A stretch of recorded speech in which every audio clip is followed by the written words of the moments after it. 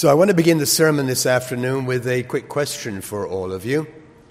What do Abraham Lincoln, Winston Churchill, Beyonce, and Dwayne "The Rock" Johnson all have in common? That trumped you, didn't it? Maybe somebody's got it. Now, of course, some of those people are not living. Abraham Lincoln, obviously, long since gone. Winston Churchill, long since gone. But I'll repeat the question. What do President Abraham Lincoln, the 16th president of this country, Sir Winston Churchill, the great Prime Minister of Britain during the Second World War, Beyonce, famous singer, and Dwayne "The Rock" Johnson all have in common? It wasn't that they all went to the same church, nor did they all have the same political affiliation.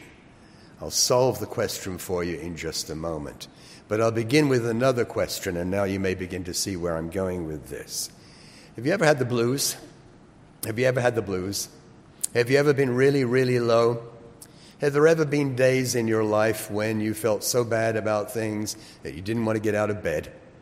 Or, on the other hand, days in your life when you'd get home from work or from college and you wanted to, and you had that question in your mind, how early can I be in bed? Happened to a lot of people. Depression is the subject of this afternoon's sermon. Depression, and in case you hadn't guessed, those four individuals that I mentioned all suffered from or currently suffer from depression. It's surprising how many people have been impacted by depression and still are.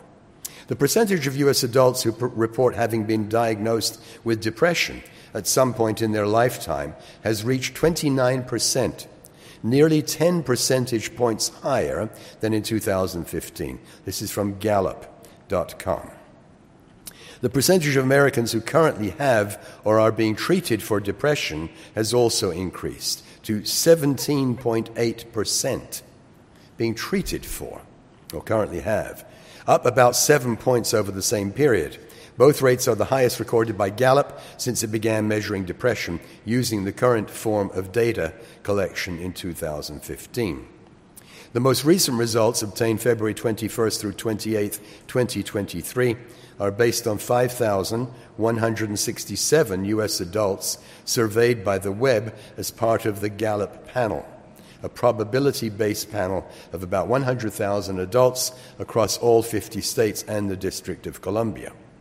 Respondents were asked, has a doctor or nurse ever told you that you have depression? And do you currently have or are you currently being treated for depression? Both metrics are part of the ongoing Gallup National Health and Well-Being Index. Over one-third of women, 36.7%, over one-third, now report having been diagnosed with depression at some point in their lifetime, compared with 20.4% of men. The rate has risen at nearly twice the rate of men since 2017. Those aged 18 to 29, 34.3%, and 30 to 44, 34.9%, have significantly greater depression diagnosis rates in their lifetime than those older than 44. Women, 23.8%, and adults aged 18 to 29, 24.6%, also have the highest rates of current depression or treatment for depression. These two groups, as well as adults aged 30 to 44, have the fastest rising rates compared with the 2017 estimates. Also, I think we should mention another group of people here, mentioned at the end of this article from Gallup.com. Young adults, in turn, are more likely to be single and to report loneliness, particularly so during the pandemic. They also need more social time to boost their mood than older adults, something directly impacted by COVID-19. Daily experiences of sadness, worry, and anger, all of which are closely related to depression, are highest for those under 30 and those with lower income levels. And like women, young adults and people of color were disproportionately likely to lose their jobs altogether due to the pandemic. Depression, getting the blues. It's gotten worse over the last few years. Switching gears a little bit, let's mention one of the individuals I mentioned a moment ago, and we'll come up to the modern world again in a moment. You're probably aware of this, Abraham Lincoln, very famous president of the United States of America, the one who is credited with abolishing slavery, suffered from depression. This is recognized by the historians. On January 1st, 1841, Lincoln broke up with Mary Todd, the woman he would later marry in November of 1842. Afterwards, later in January of 1841, he entered a period of depression. He was absent from the Illinois State Legislature from January 13th to 19th due to illness, most likely due to some sort of melancholy, which was most likely was due to his ending his relationship with Mary Todd. On January 23rd, 1841, Abraham Lincoln wrote a letter to John T. Stewart, his first law partner. In the letter, Lincoln stated, quote, "I am now the most miserable man living. If what I feel were equally distributed to the whole human family, there would not be one cheerful face on the earth. Whether I shall ever be better, I cannot tell. I awfully forebode I shall not. To remain as I am is impossible. I must die or be better, it appears to me." Not a very happy letter. Winston Churchill, across the pond, also suffered from depression. Churchill often suffered from fits of depression, which could last for weeks. But these bouts did not slow him down. He acted as if he was driven and denied himself rest or relaxation. It was like he was afraid to slow down or stop. Part of this drive was to satisfy his tremendous ego. When circumstances forced him from his positions of power and activity, Churchill fell under the black cloud of depression. This happened to him when he left the Admiralty in 1915, when he was out of office during the 1930s, when he was defeated in the election of 1945, and then again after his final resignation. He nicknamed his depression his black dog. I've got a list in my notes of a lot of other famous individuals down through history, modern personalities, including, surprisingly, quite a number of comedians like Drew Carey, Bill Oddie, musicians, John Lennon, we heard about music in the sermonette, Marie Osmond. More recently, I was reading an article titled 15 Celebrities Who Are Living with Depression. These included Miley Cyrus, Lady Gaga, actor John Hamm, singer Demi Lovato, who says, quote, "I'm living proof that you never have to give in to these thoughts.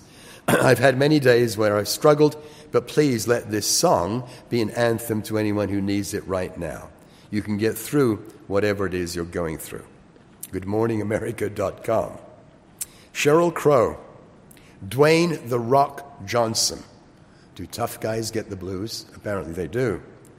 Johnson said he wrestled with his mental health and described struggling with depression after his college football career ended, and later after his divorce from his first wife, Dani Garcia, in 2008. He said this time he was able to identify his depression and lean on friends. Quote, "I knew what it was at that time, and luckily I had some good friends that I could lean on and say, hey, I'm feeling a little bit wobbly now. I got a little struggle happening," said Johnson.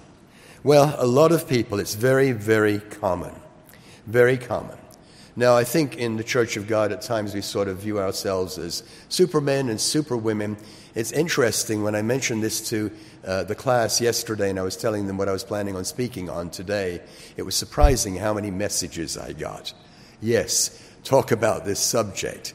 Private messages from individuals who told me that they had suffered from it, or in some cases that they had known someone who'd suffered from it.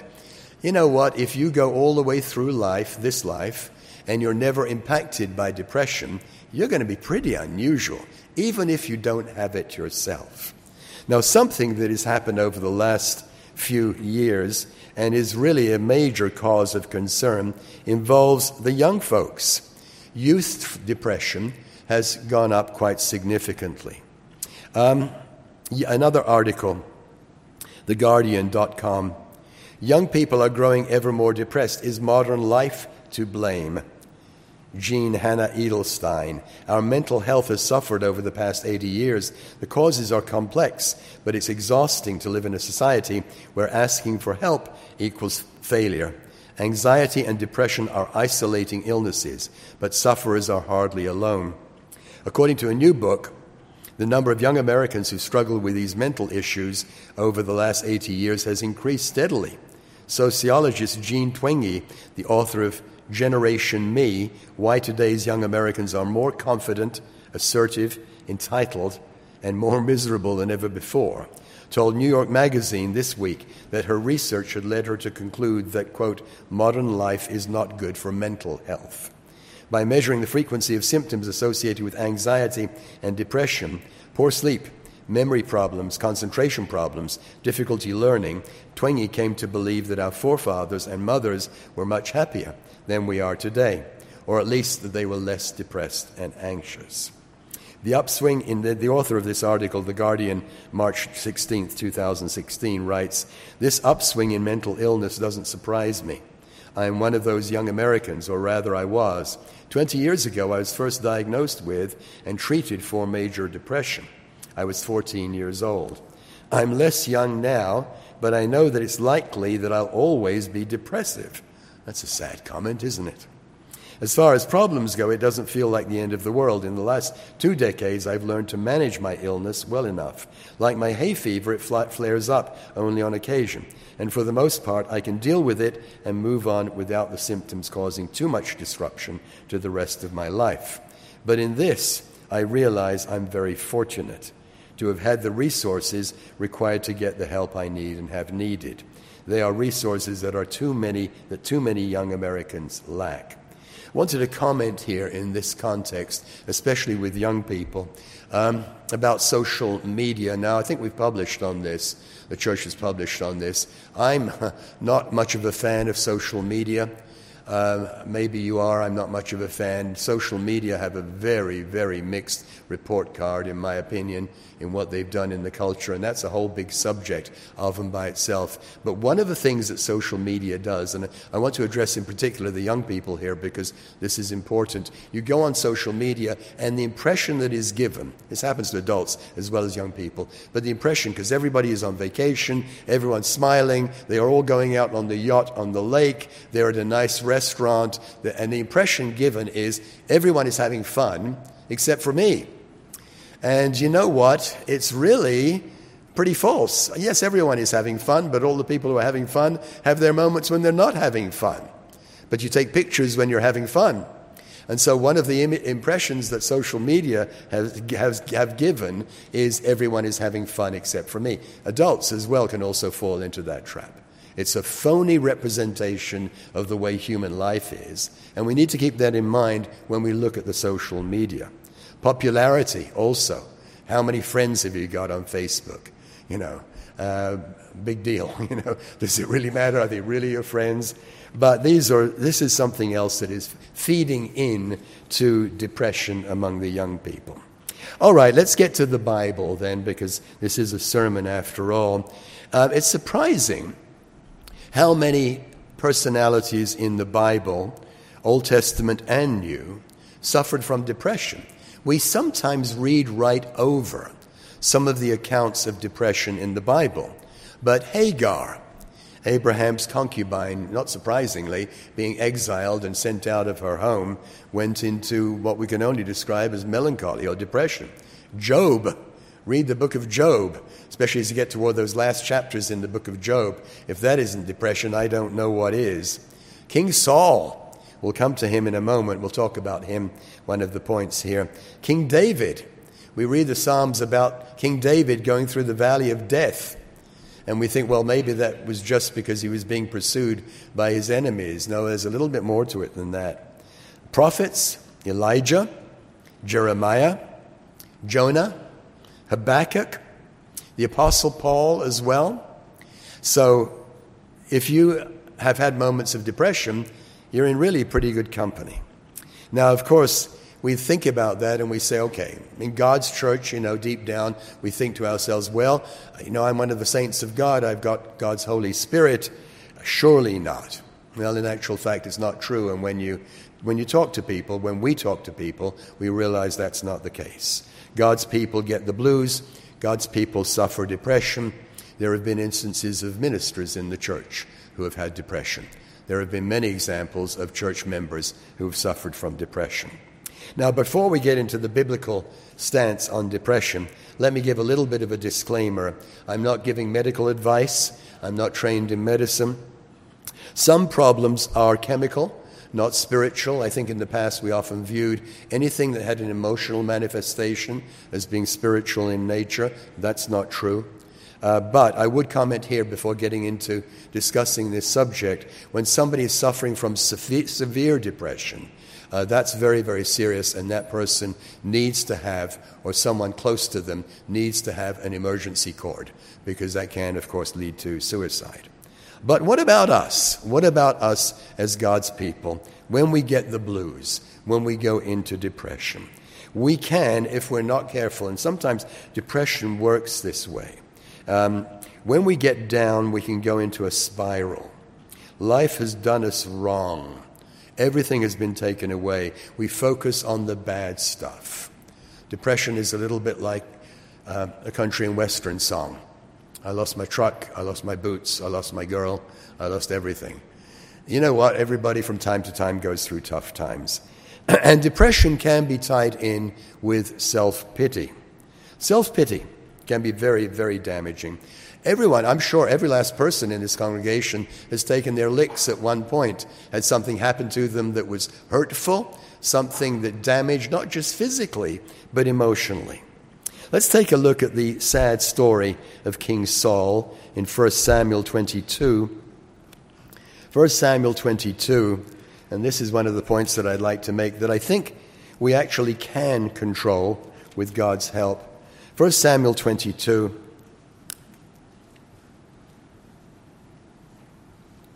And I'd like to read in verses 6 through 8. This is Samuel as the kingdom is beginning to slip away from him. And I find this very, very sad. 1 Samuel 22, verse 6, when Saul heard that David and the men who were with him had been discovered, now Saul was staying in Gibeah under a tamarisk tree in Ramah with his spear in his hand and all his servants standing about him. Then Saul said to his servants who stood about him, "Hear now, you Benjamites, will the son of Jesse give every one of you fields and vineyards and make you all captains of thousands and captains of hundreds? He's going to be your man and not me?" A little bit exaggeration here. "All of you have conspired against me, and there is no one who reveals to me that my son has made a covenant with the son of Jesse." Jonathan there, of course. "And there is not one of you who is sorry for me, or reveals to me that my son has stirred up my servant against me to lie in wait as it is this day." Here we've got the king of Israel pleading for others to pity him. And self-pity is something to be avoided. We can all do this, because we've all had our licks. Who has not? You don't go all the way through life without having something happen to you that is unjust. And you can sit there on the couch and say, life has been unfair to me. I'm no use to anyone, as people will often say when they go through depression. And then you get into this vortex, and it's down and down and down. Depression is something that has to be fought, unlike other emotional disorders, like bipolar, which require specialized treatment and sometimes medication, often medication of some kind. Let's take a look at another example in Jeremiah 15. So this is point number 1, avoid self-pity. Avoid self-pity. I won't ask for a show of hands. Who's ever felt tempted to go into a little self-pity? It would be too personal. Jeremiah 15, verse 15. Jeremiah 15, verse 15. Look at Jeremiah. Now, if anyone had cause for going through a little self-pity, it was him. He went through absolute misery, abused by his own people. Jeremiah 15, verse 15, "O Lord," this is one of Jeremiah's so-called confessions. "O Lord, remember me and visit me. Take vengeance for me on my persecutors. In your enduring patience, do not take me away. Know that for your sake I have suffered rebuke." I've been a good guy. I've been a member of the church, and I suffered for it. We can have that thought in mind as well. Your words were found, and I ate them. And your word was to me the joy and rejoicing of my heart. I'm called by your name, O Lord God of hosts. Again, the same sentiment. I've been a good guy. I've served you, God. And look at where I am now. Verse 17, I did not sit in the assembly of the mockers, nor did I rejoice. I sat alone because of your hand. You filled me with indignation. Why is my pain perpetual and my wound incurable, which refuses to be healed? Will you, now look at this in verse 18, will you surely be to me like an unreliable stream, as waters that fail? That's pretty strong words for a prophet of God to direct against his God. It was a spiral of self-pity. Look in verse 19. God's response to him. God actually tells him at this point he's got something to repent of. Therefore, thus says the Lord, if you repent, I will bring you back. You shall stand before me.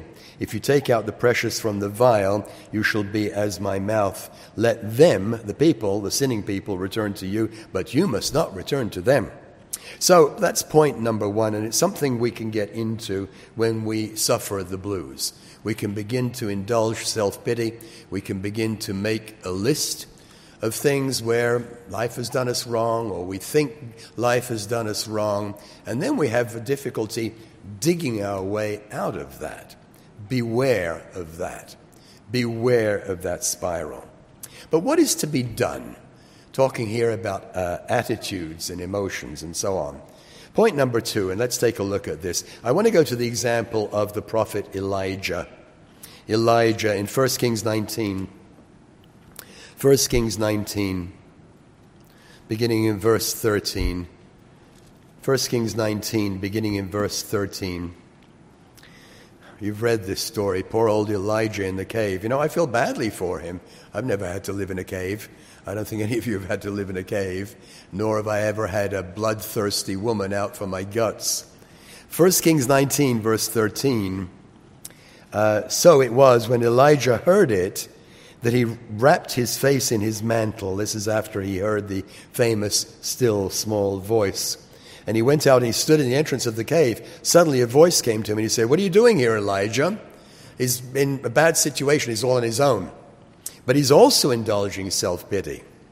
And he said, verse 14, I have been very zealous for the Lord God of hosts. The children of Israel have forsaken your covenant, torn down your altars, and killed your prophets with the sword. I alone am left, and they seek to take my life.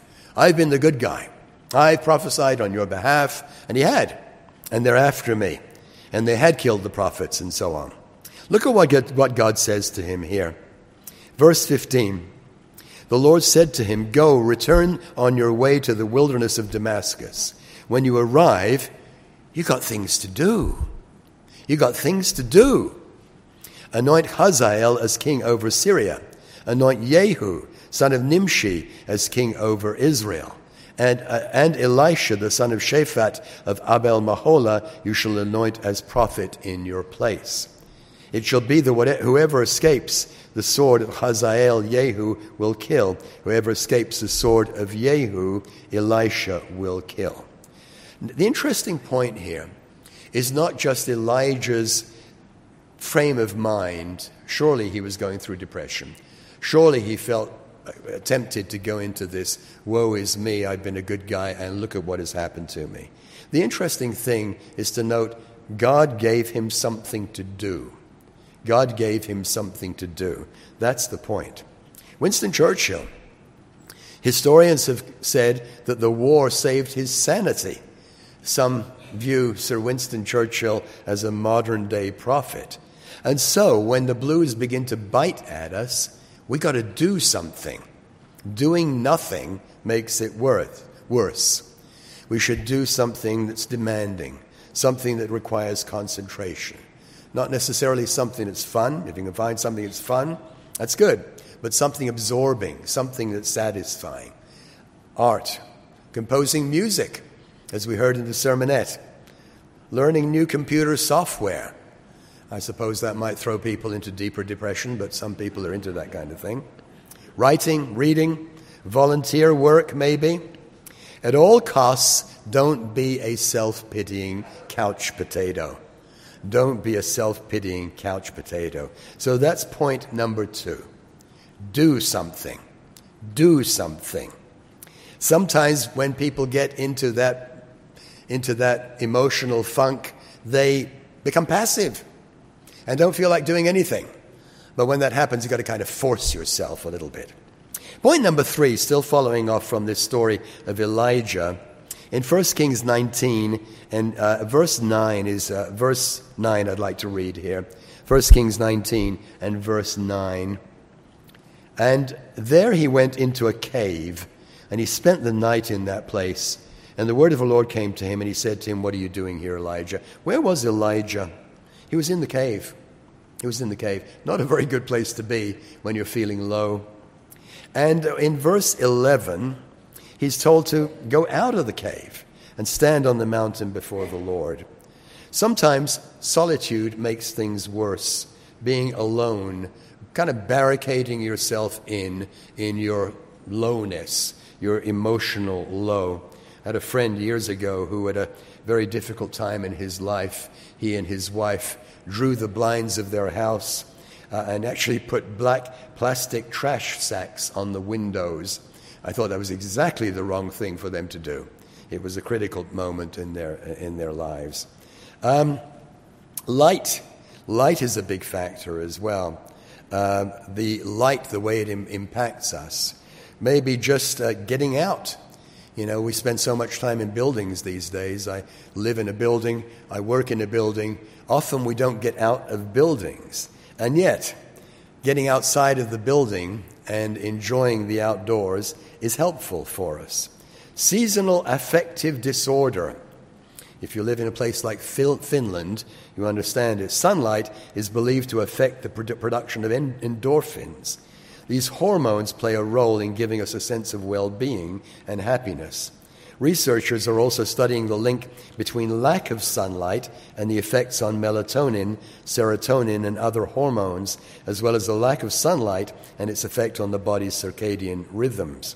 If the lack of sunshine affects these hormones to produce a type of depression, sometimes called seasonal affective disorder, sunshine and the proper exposure to it would reverse this and allow our bodies to produce those hormones naturally and give us the happy feelings. Now, I'm not a medical doctor, but I think it's actually fairly well established now that lack of vitamin D is one of the contributing factors in depression. It has a negative impact on many other aspects of the body as well, the bones and so on. Vitamin D, you can top up your vitamin D just by going, in this kind of weather where the sun is out, it's hot out, but going out and enjoying a walk in the park, or if you've got nice walking trails where you live, go out and see the sun and let the sun fall on your arms and top up the vitamin D. Ecclesiastes 11, verse 7. Book of Ecclesiastes, chapter 11 and verse 7. It's interesting how this was not unknown to the ancient writers. Ecclesiastes 11 and verse 7. Here Solomon writes, "Truly the light is sweet." It is, isn't it? It's nice to see the light, good to see the sun. "And it is pleasant for the eyes to behold the sun." Has an effect on us. Helps us to feel a little bit better. So, go out and see the sun.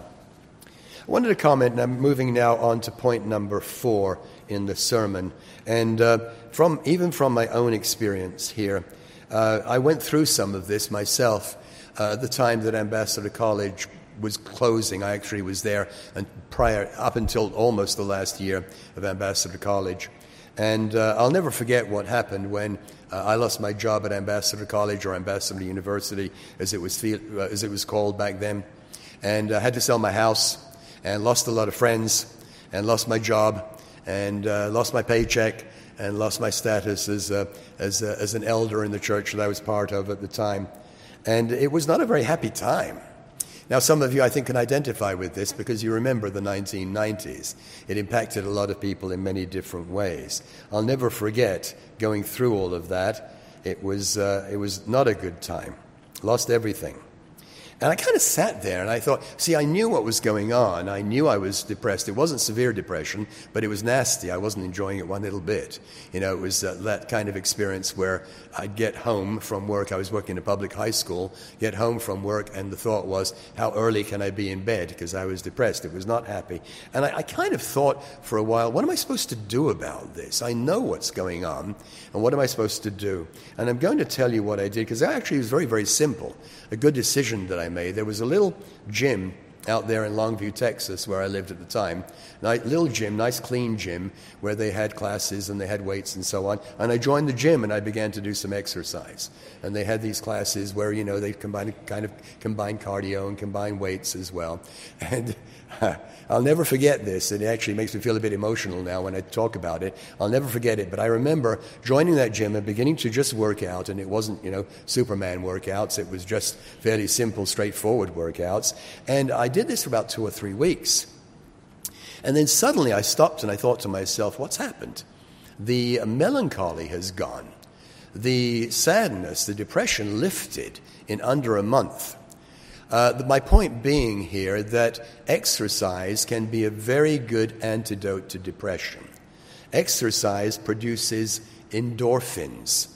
And those endorphins, which our bodies produce naturally when we do some form of exercise, are likely more powerful antidepressants than the chemical antidepressants. And I'll never forget that. In fact, I remember talking with a lady in the church who commented on something about that effect, about the effect of exercise. She told me something I'd never thought about. The kind of exercise that produces rapid movement produces more endorphins. You go out running. Now, all exercise produces that effect. But exercise is very helpful. In 1 Timothy 4, verse 8, let's just read this briefly. The Apostle Paul makes a comment now. Now, of course, he's comparing physical exercise with spiritual exercise. But he does make a comment here. 1 Timothy 4, verse 8, he says that bodily exercise profits a little. Godliness is profitable for all things. Bodily exercise can be very, very helpful. Walking is much underestimated. It's a very good form of exercise for those who are young and healthy and don't have any kind of handicap. Swimming, jogging, aerobics, tennis, racquetball, these things can be very helpful. Anyway, that helped me, and I think others have felt that that has helped them as well. So that's point number 4. Point number 5 is an obvious point. Point number 5 is an obvious point. Let's go to the book of Jonah. Jonah chapter 4. Jonah got the blues, not surprising. Miserable time he went through as well. Jonah chapter 4. And let's read beginning in verse 3. Jonah got upset because Nineveh repented. You would have thought that would have been occasion for a celebration, for some music. No, Jonah was very upset about it. He didn't like the idea of the Ninevites repenting. Jonah 4, verse 3, Jonah here says, "Therefore now, O Lord, please take my life from me. It is better for me to die than to live." He was really low. Suicidal thoughts. Verse 4, the Lord said, "Is it right for you to be angry?"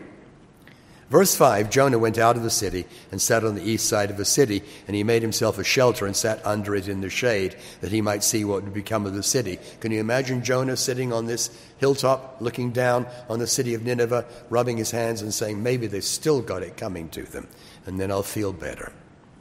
And the Lord prepared a plant and made it come up over Jonah, that it might be shade for his head, to deliver him from his misery. Jonah was grateful for the plant. This plant grew very quickly. You think about the times when we get a lot of sunshine and a lot of rain here in North Texas. That can happen with plants and even with the weeds in our backyard. As the morning dawned the next day, God prepared a worm, and it so damaged the plant that it withered. The worm damaged the plant. Jonah is learning a lesson from all of this. And it happened when the sun arose, God prepared a vehement east wind, and the sun beat down on Jonah's head, and he grew faint. He wished death for himself. Again, he lapses back into this depressed state. And he said, "It's better for me to die than to live." we can almost hear his voice. Misery, very low, finding nothing enjoyable in life. Verse 9, God confronted Jonah. He said to Jonah, is it right for you to be angry about the plant? He said, it is right for me to be angry, even to death. Imagine arguing with God when you're in an emotional state like that. Yes, it is right. Jonah's got a kind of an emotional snit going on here. But the Lord said, you had pity on the plant for which you didn't labor, nor made it grow, which came up in the night and perished in the night. Shouldn't I pity Nineveh, that great city, in which are more than 120,000 persons, who cannot discern between their right and their left, and much livestock? And the book of Jonah ends with this kind of mysterious ending to the book, a rhetorical question. The point here is, get your mind off yourself. When we're low, when we're feeling badly, getting our minds off ourselves can be very, very important. Suicidal thoughts can be amplified by excessive preoccupation with self. Anger can be amplified by excessive preoccupation with ourselves. Philippians 2, verses 3 and 4. Philippians 2, verses 3 and 4.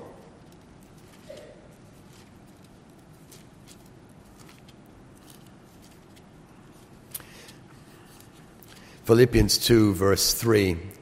Paul writes to the Philippians, let nothing be done through selfish ambition or conceit, but in lowliness of mind, let each esteem others better than himself. Let each of you look out not only for his own interest, but also for the interests of others.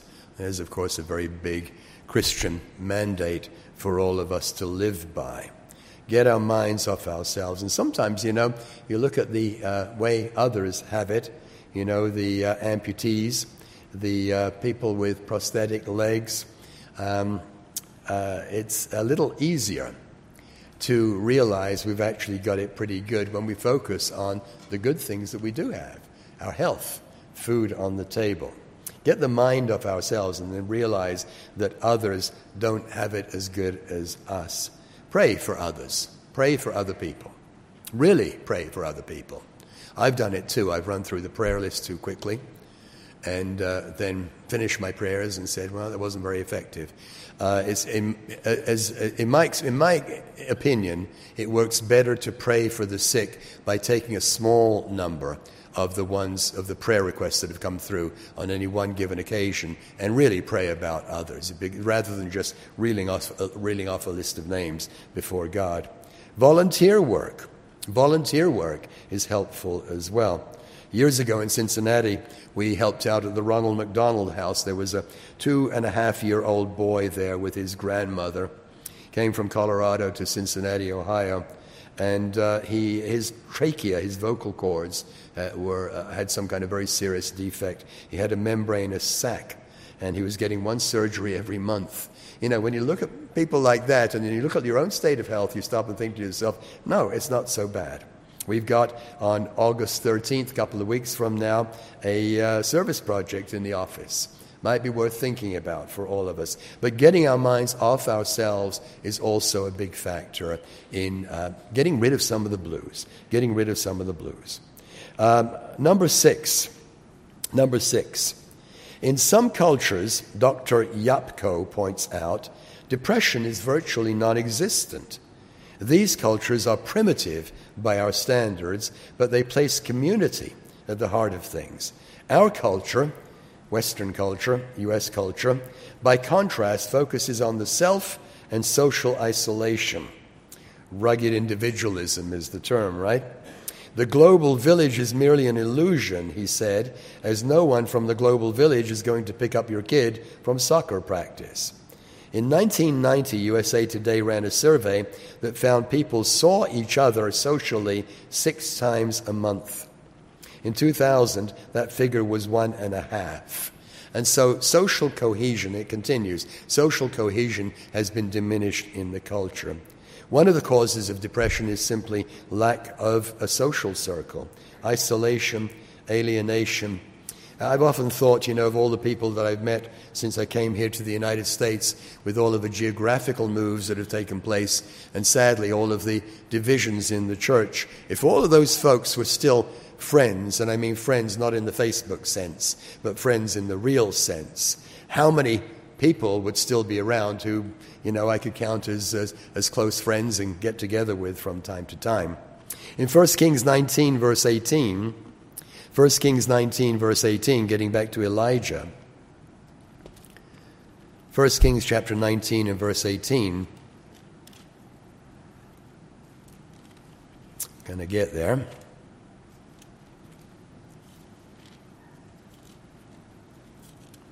There we go. 1 Kings chapter 19, verse 18.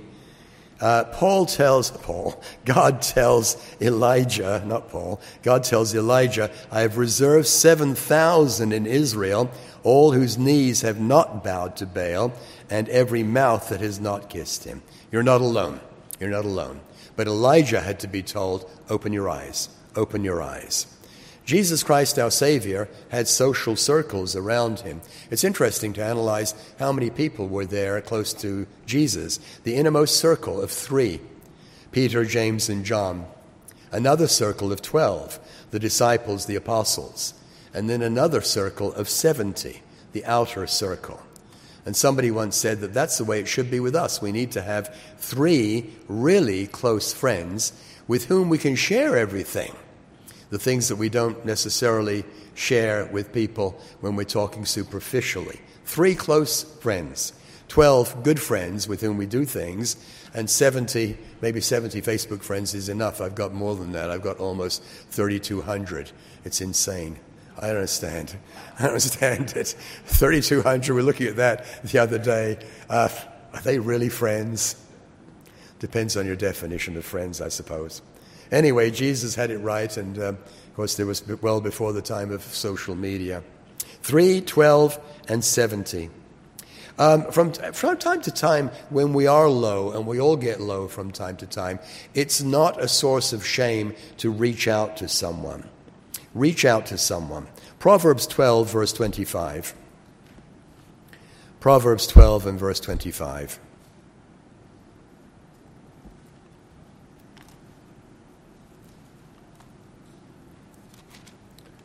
Reach out, pick up the phone. I'm really not feeling very well today. I'm feeling down. Can we get together?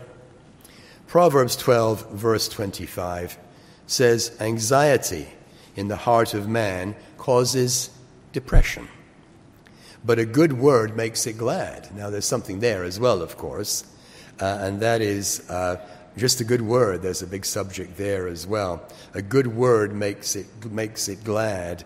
But when we're feeling down, it's not a cause of shame. It doesn't prove we're inferior in any way to simply pick up the phone and call someone. Can we get together? I'm just going through a bad day.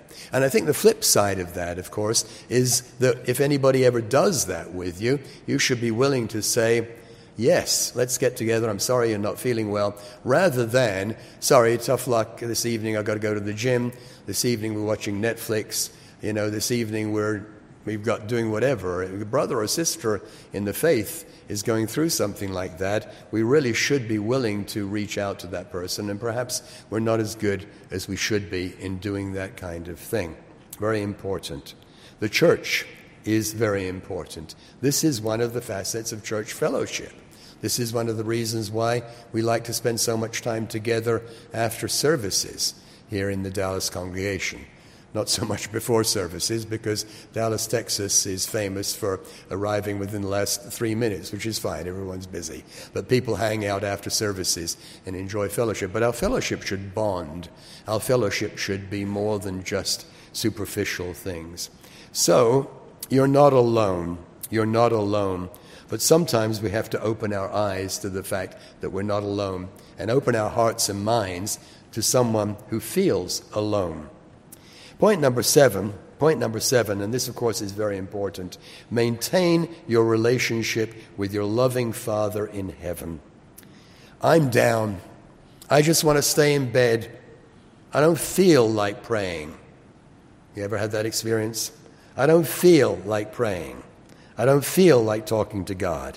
James 5, verse 13. James 5 and verse 13.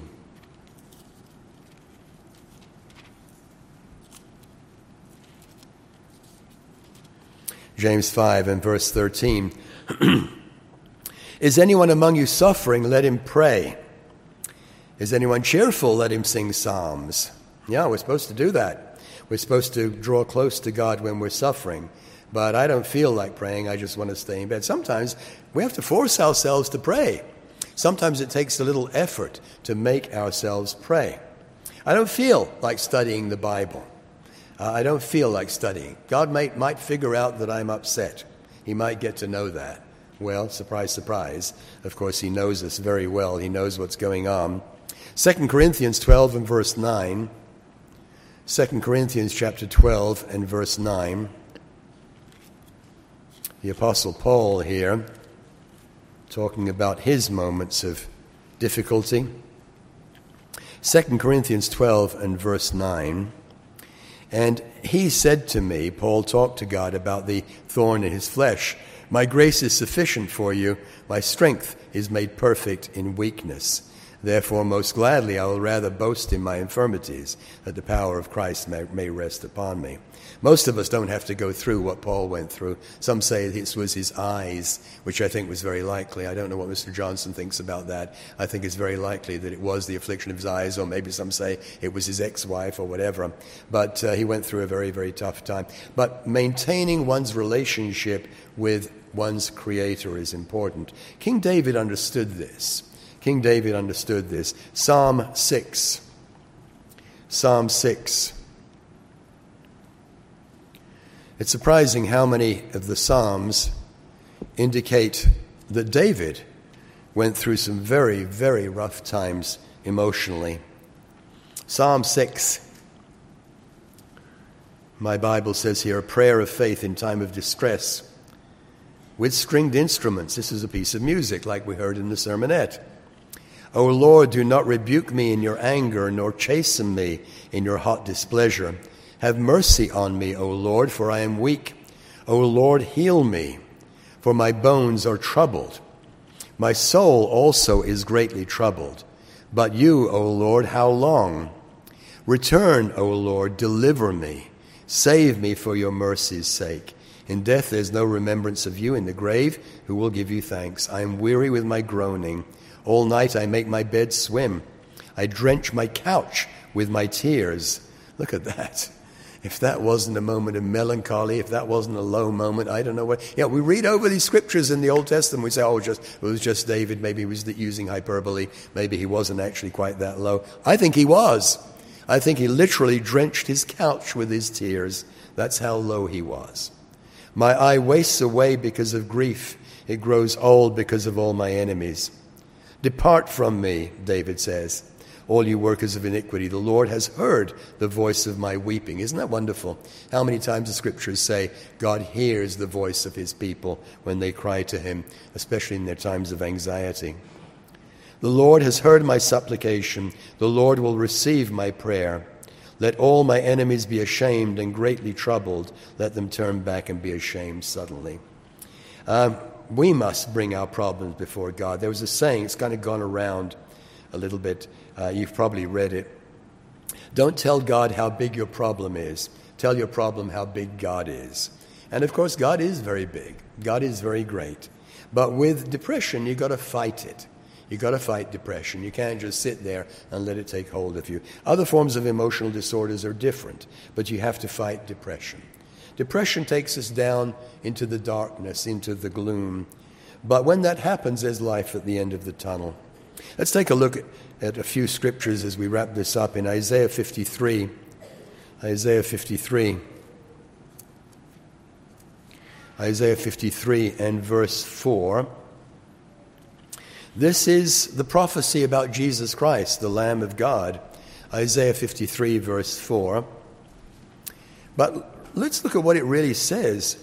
It does talk about healing, of course it does. But not just physical healing. Surely he has borne our griefs and carried our sorrows.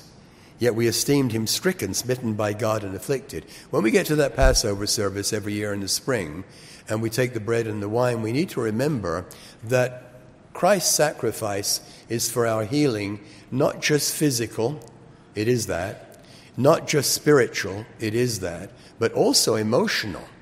The scriptures feature that, also emotional. Let's go to Isaiah 61 and verse 1. Isaiah 61, verse 1. Famous scripture. This is what was quoted in the Nazareth synagogue in the book of Luke. The Spirit of the Lord God is upon me, because the Lord has anointed me to preach good tidings to the poor. He sent me to heal the brokenhearted, to proclaim liberty to the captives and the opening of the prison to those who are bound. Isaiah 61, verse 3. To console those who mourn in Zion, to give them beauty for ashes, the oil of joy for mourning, the garment of praise for the spirit of heaviness, that they may be called trees of righteousness, the planting of the Lord, that he may be glorified. God's people can see light at the end of the tunnel. When we're down, when we're unhappy, when we've got anxiety, when we're depressed, when we're trying to help somebody who's suffering from depression. And again, as I mentioned at the beginning of the sermon, I would venture that there are very, very few people, including members of God's church, who go all the way through life without being impacted by this difficulty of depression, either in themselves or by other people. Let's wrap it up with 1 Peter 5, verses 6 and 7. 1 Peter 5, verses 6 and 7. You know this scripture very likely. 1 Peter 5, verses 6 and 7. Therefore, Peter writes, humble yourselves under the mighty hand of God, that he may exalt you in due time, casting all your care upon him, for he cares for you. With God's help, with the help of others, depression can be beaten.